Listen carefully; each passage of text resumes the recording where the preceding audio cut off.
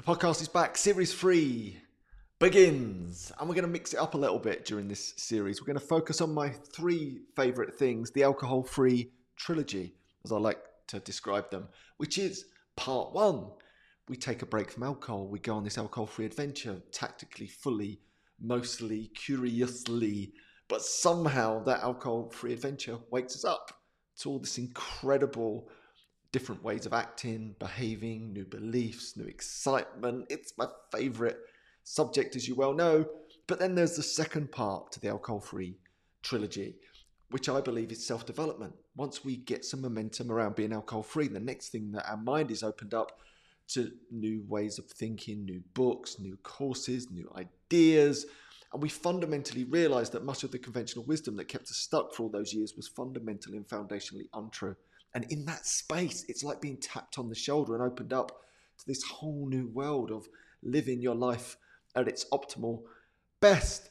And then there's another part, the final part to the alcohol-free trilogy. And that's where we feel this tug, this gentle tug at times to something more.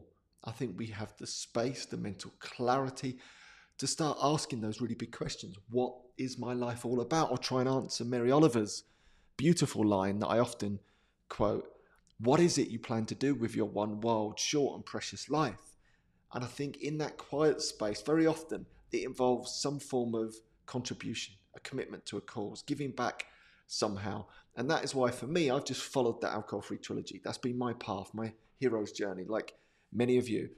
So what I've done is to try and meet everyone along that route and take you, and guide you as best I can, illuminate the way as best I can. And that's why now I focus predominantly all of my energy, really, or a big part of my energy, into training coaches, because I think that completes the alcohol-free trilogy. I think that's the part where we can go and blossom.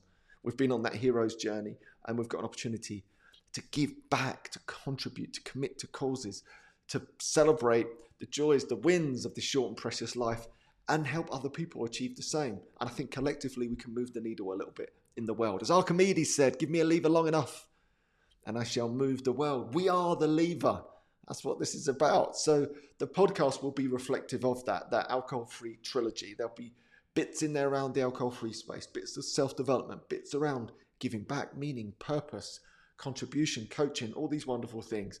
So I'm going to pack it all in to what is hopefully an enjoyable listen, an insightful listen, and I'd be thrilled and honoured if you'd like to come with me on this adventure. And I'm going to sprinkle in some special guest conversations, which I haven't done for a while, and I've got some incredible guests lined up already. So it will be a combination of some insights from myself and then some special guest interviews, as well as some interviews with everyday heroes that have been on their alcohol-free adventures, for example, and are now giving back through coaching or various other things. So it's going to be a real nice mixture, hopefully, of delectable delights to massage your ears with some insight, I hope, as best I can. And as always, if you enjoy this podcast, do give it a rating wherever you get your podcast from. Do download and subscribe. That makes a massive difference.